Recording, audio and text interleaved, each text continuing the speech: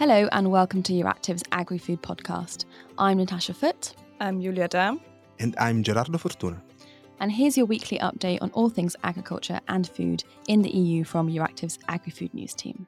At the very beginning of the week, on Monday, there was the Agrifish Council, so basically the gathering of EU ministers, EU agriculture minister, and they discussed several aspects, but in particular, they had an interesting debate about the forthcoming pesticide framework reform that the Commission is about to present. Or is not about to present. Will they, won't they? Yeah, this is the big question. We open with the mystery of the week. We have Julia Christie, no, Johnny. It's the Agatha Christie reference. I got it. Yeah. It's very nice. I can be Conan, no, Gerardo Doyle. But anyway. Too far. Yes, too far. But even Julia Christie wasn't really... Okay, so why we say it's a mystery? Because it's still not clear if they're going to present it next week. They're supposed to present it on the 22nd. That was on the 22nd of June, so next week. Mm-hmm. But Julia, we're actually in the same room together again, so it's a great moment.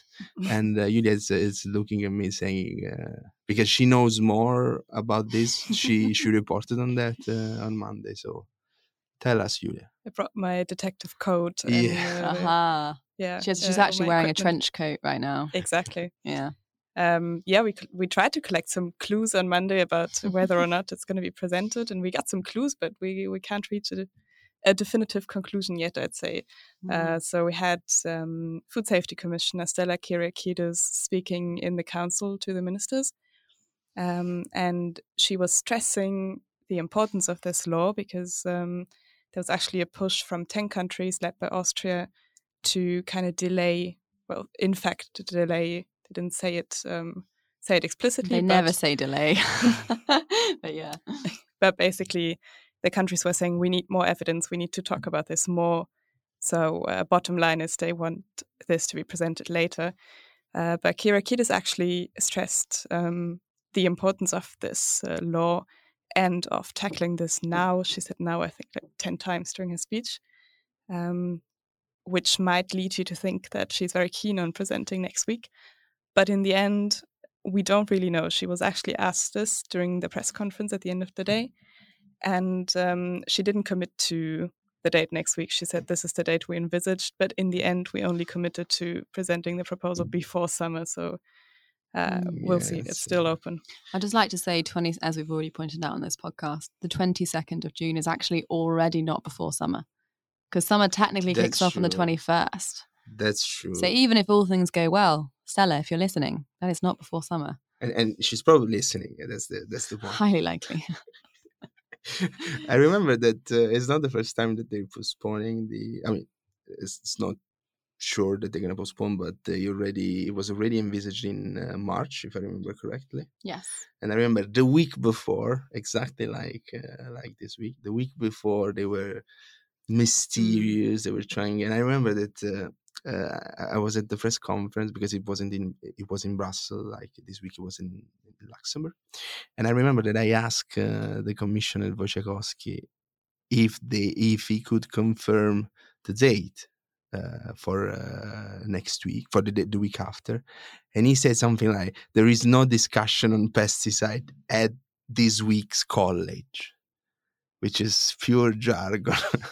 Because it's basically the College of Commissioners, like the cabinet meeting for the commissioner. So you had to translate it from the jargon in order to get the reply. So yeah, we are really... I feel like that's our whole job, de-jargonizing. Our job. Yeah, but they could also give us a hand.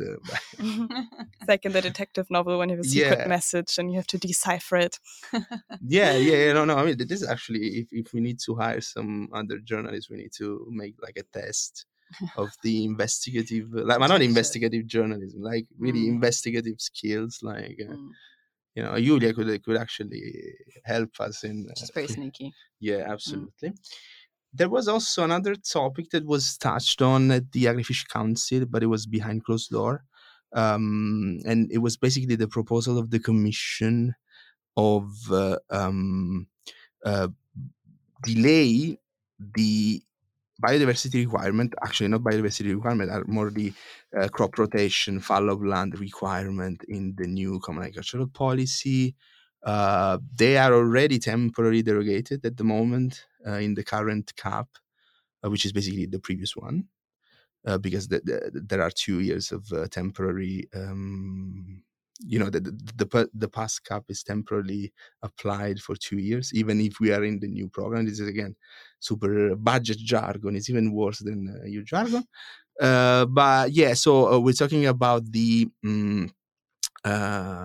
some of the good environmental practices, because we know that crop rotation has a beneficial effect on soil health. So at the same time, there's this push on production to cope with the disruption caused by the Ukraine war. So the Commission is proposing to extend the derogation for another year at least. And the minister, we actually had some sources in the meeting, because, as I said, it was behind closed doors. 16 member states expressed their support to this Commission proposal. So it's highly likely that we're going to hear a proposal in the next weeks from the Commission on extending this derogation on basically crop rotation. But it's a bit tricky, because in the previous common agricultural policy, the percentage wasn't that high, because, we were talking about the ecological focus area. So there was like 5% of the ecologic focus area for farmlands that has more than 15 hectares, while the new requirements for crop rotation are basically applied on every farmland in Europe.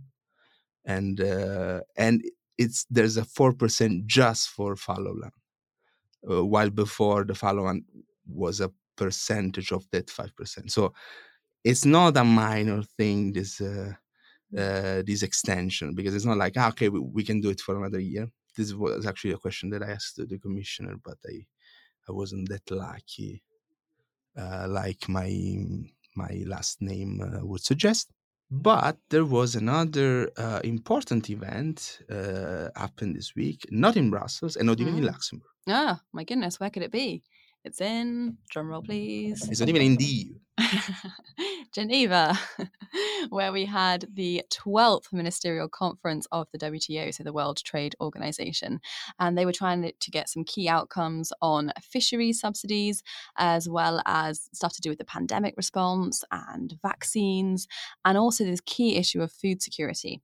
So this was a big deal. This is the first time that we had a ministerial conference for nearly 5 years, I think. At least, yeah. Yeah, because it was very stuck, nearly 5 years. The WTO was stuck before. Exactly. Also we had 4 years of Trump and war with China. So yeah. And the idea was to seek an agreement. Trade war. I know no one actually waged war against China. Thank you for specifying that. Yeah, because I'm sure we just didn't realize that. So the idea was to reach an agreement on food security, and this is basically in light of a lot of trade restrictions we've seen. Some 27 countries, I think it is now globally, have decided to implement some form of trade restriction, usually on wheat and on grain and cereals, in light of the Ukraine war.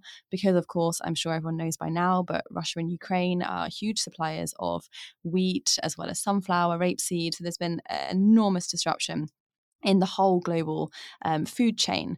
And so the idea was to come together, and just as Commission President Ursula von der Leyen has been pushing, and the conversation we've heard in the Council and everything else, that this idea of keeping trade flows open, saying this is the only way to kind of cope with the fallout of the Ukraine war.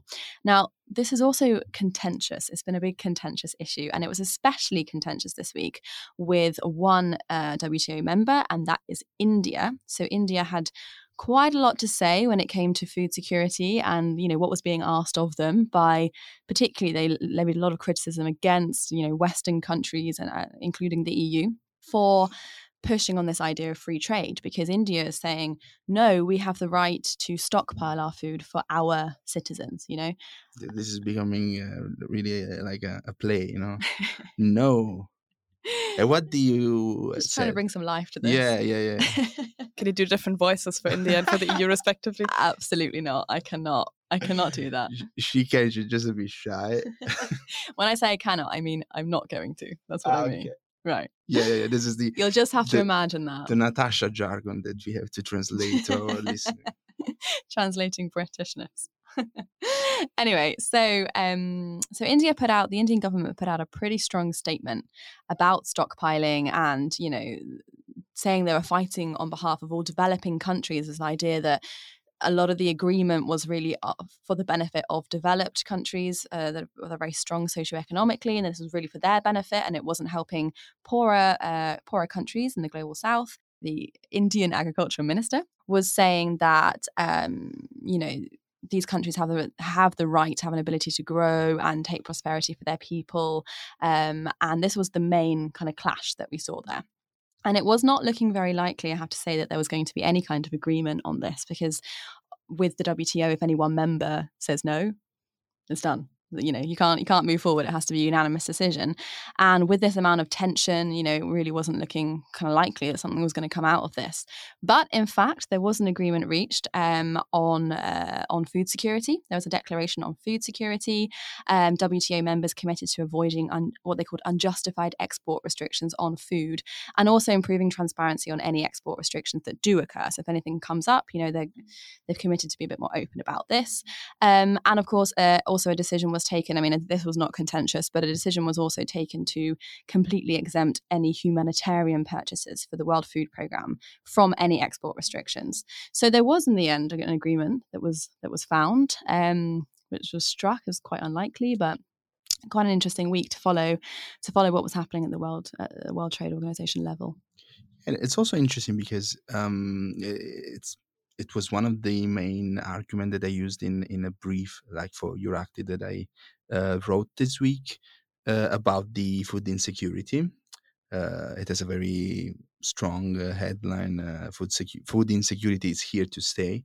But it was basically about this paradox, which I called food insecurity paradox. So if you keep the trade flows open, it means that you can risk, particularly for you know, countries at risk of hunger that might have no food. But at the same time, if the flows of goods are, you know, interrupted, the system could risk the collapse, and you can have the worsening of the crisis. So it's a very particular situation, also because that's actually the bottom line of my brief. That basically we are at the collapse of the current food production order, but we don't see anything like an option that could replace it.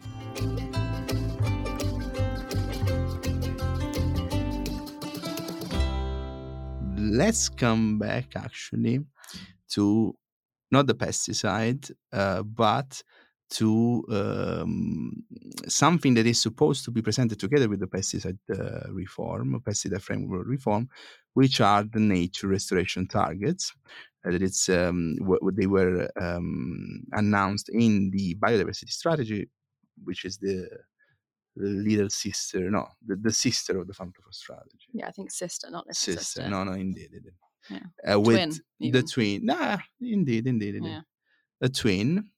The natural restoration targets, and Julia again is going to talk about this new proposal, because it's also expected to go live next week, and the very same day.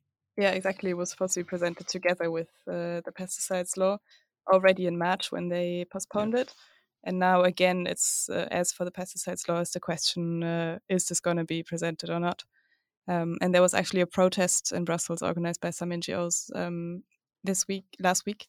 And I think this is also a case again where you can see that it's maybe a bit of tensions going on inside the Commission.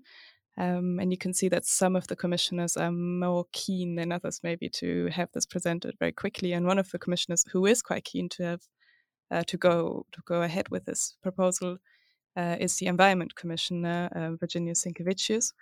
And his head of cabinet at the commission was actually at this protest. He's called, I'm going to mispronounce this, I apologize, Simonas Chatounas, I guess, or something like that. Giedre, where are you? Because we have, we can say, a sister of the agri-food. You really like the sister analogy, don't you? No, it's Giedre is Someone in the our family. health reporter. Yeah, but we're basically in the same In the agri-health family. Yeah, the agri-health family, and she's Lithuanian, so probably She's going to judge me. She is. she is. Yeah. Well, this head of cabinet, whatever his name is, was This person, this human being. This human being was at the protest, and I asked him at the sidelines of this protest to give a little statement, and basically he told us about why he thinks this law is important, why we should put it out now, and why it's also important for food security. So let's listen to what he had to say. We believe that this law is important in the short run and in the long run, because that will help us to restore the degraded or depleted our ecosystems that are now indispensable, as we see, in the long run, to have the resilient and healthy ecosystems across Europe, and also to ensure the food security in the long run, which is also very much dependent on the healthy ecosystem. So that's why I believe that we need to act now. We need to set up certain targets by 2030, 2040, 2050. And we believe that this law would substantially contribute to restoring ecosystems and also stopping the further degradation of certain ecosystems. That would definitely prevent the natural disasters, that will stop the biodiversity loss, that will stop to some extent the climate change as well. It's not enough, but it's a very good instrument to start doing essential things that we need to European nature, biodiversity, and to our people. Thank you. And you don't have any more information about whether it will be tabled next week or not? Hopefully.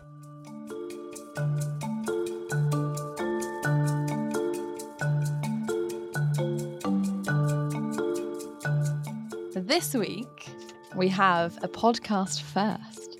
This is a live tasting, and I have brought some treats for you guys. Actually, a treat courtesy of IPIF. I'm already regretting that we're not gonna having a flavor of the week this week, but we're having this food tasting because I'm already looking at the things that you brought. This is the flavor of the week. Okay. Yes, Yeah. this is the flavor of the week. Okay, but it's a real flavor because you're actually tasting it. Okay, so yes, so I got some goodies from the European insect sector, so IPIF, otherwise known as. And so maybe you want to open up the first one and just tell our listeners what you're looking at. Yeah, I guess it's basically worms. I don't know how to describe that, because she said no, I have some chocolate with some insect base, and I thought the insects were like flour. No, but they're actually insects. They're actually whole insects. They're actually mealworms, I think these ones are. Mealworms. Yeah. The mealworms that actually got the okay from Exactly. yeah. Yes, from, they did. You wrote about it. Yeah. Imagine, guys, this is the most read article of 2021 at Euractiv, and we're gonna taste the most read article. And Yulia, what have you got in front of you? What is that you're looking at? Well, Gerard was talking about some chocolate, and I have something, a dark chocolate here, which has something kind of like a topping of very... She's really good at describing. We were doing crunchy it's like an unboxing video now. Yeah, that's an Yes, it unboxing. is. So there's a little window in this packaging, and you can already see that there's some insects on top of this chocolate. I don't know exactly which one, but it says that the insects were brought up in France, so I assume they had enough air and space and whatever they need. It's also gluten-free and It's also gluten-free. GMO-free. That's good. Yeah. I mean, this is the kind of question, like, do you want the bad or the good news first? So shall we start with the chocolate or with the worms? Well, I would say with the worms because they're curried flavor. Curry and curry. flavor. So you can't eat them. so we're gonna eat them. No, I can eat them. Ah, okay. As long as they're not too spicy. So I would propose that we go from the curry Let's go with the curry. to the chocolate. Okay. You know, like a main and a dessert. Yeah. All right, so I open these up. I've even got the sound effects. Look. It's ASMR now. People, yeah. The people know this is legit. This is actually happening. Okay. So the little worms are out of there.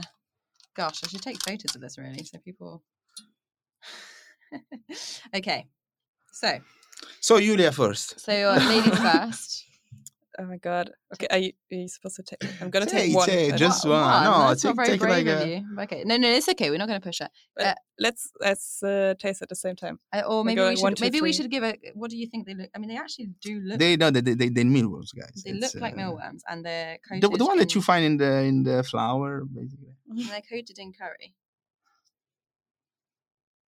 I actually have 4 mealworms in my. Beautiful. Hand. I'm gonna do like okay. We don't even have water. Ah. This is no, but Well, I'm sure Gonna we're just gonna go love for it. them. All right, here we okay. go. The smell is really curryish, Smells like curry. Yeah. Yeah.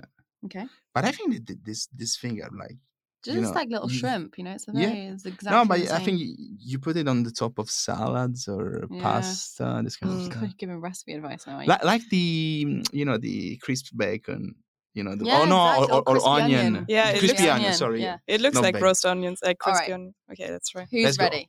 I can do it. We're all gonna do it together. Okay, 1, 2, 3.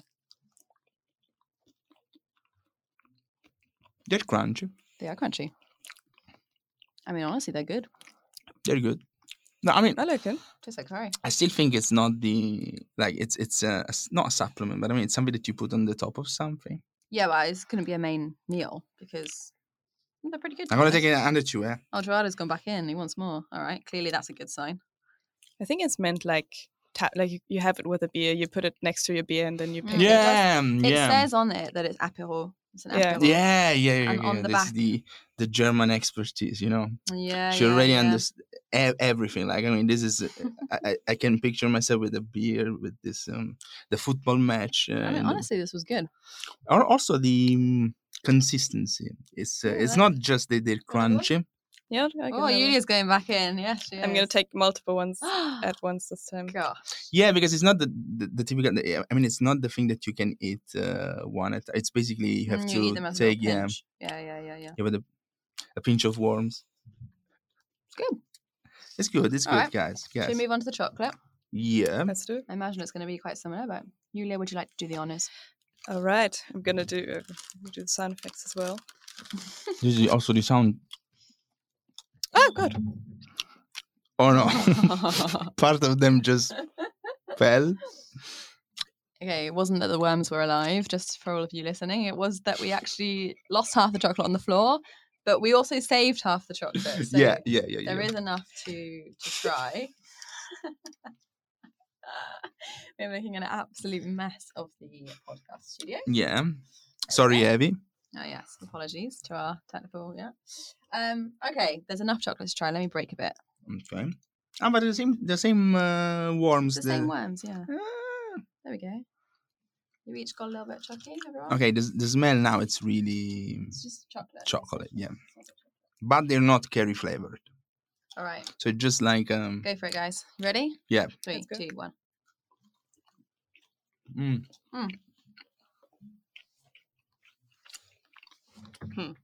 It's a bit like well, it's just crunchy chocolate, really. Yeah. I mean, it's not bad, but I don't really see the added value Yeah. of the worms in this I one. think the No, worms I- need to be salty, Probably because also or spicy. not spicy. No, and not for you, but like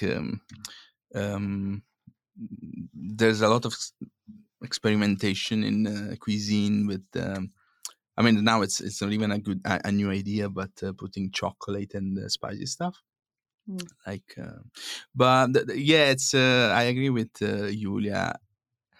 It's not apart from the crunchiness. Let's say, the taste is not. It's a bit like it's more It's not chocolate. offensive, is it? But Yeah, It's it's like the chocolate's good and the worms don't make it worse or better. I'd Yeah, say. Yeah. I'm more into the curried worms. Yeah. The curtain worm, I'd have yes. them next to my beer. And it's interesting, as you said, because of course there was this favourable opinion, or what was it? The approval of the mealworm. So we might be seeing a lot more of these on. Yeah. around. So we're basically pioneering the use of.